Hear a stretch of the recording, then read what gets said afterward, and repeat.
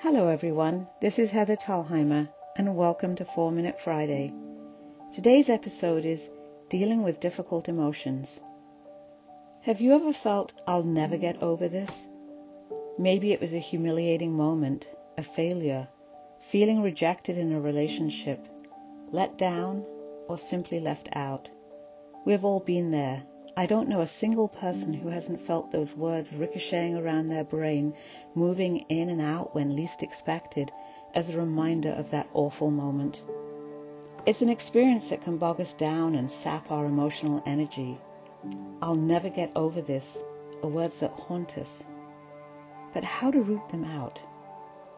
A piece of wisdom came my way the other day and landed on my desk, as if carefully placed by an all-knowing universe. It read, "What lies behind us and what lies before us are small matters compared to what lies within us." These words, spoken by Ralph Waldo Emerson 200 years ago, resonated with me. Whatever the source of your "I'll never get over this" can become a small matter when compared to what lies within you.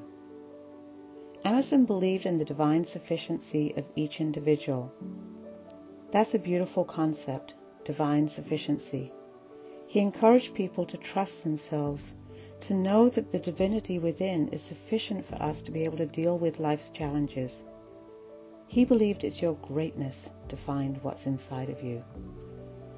Ironically, it's that difficult "I'll never get over this" feeling that can push us to search for what's inside and discover our own greatness.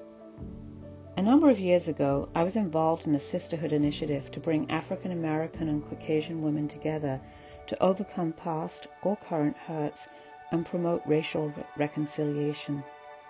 We had a bridge crossing ceremony that was a metaphor for bridging the racial and cultural divides that lie between us. Pairs of African American and Caucasian women approached either side of the bridge and then crossed to meet in the middle and embrace in forgiveness. As one African American woman approached the Bridge of Peace, as it was called, she halted and blurted out, "I can't do this. It's like asking me to swallow razor blades."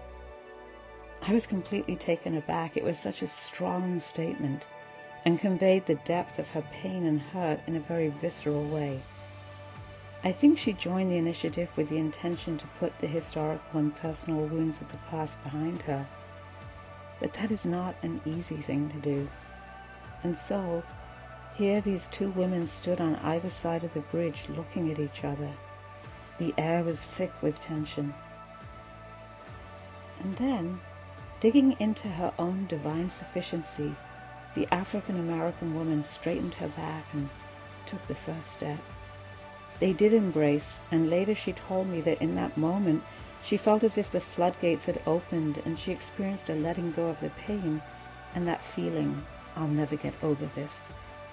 We who watched witnessed her greatness. She was unencumbered by the past and unafraid of the future. Today, tap into your own divine sufficiency. Find that sweet spot where you can live with ease, in the place where the feeling, "I'll never get over this," is no more. Thank you for listening and wishing you a wholehearted week.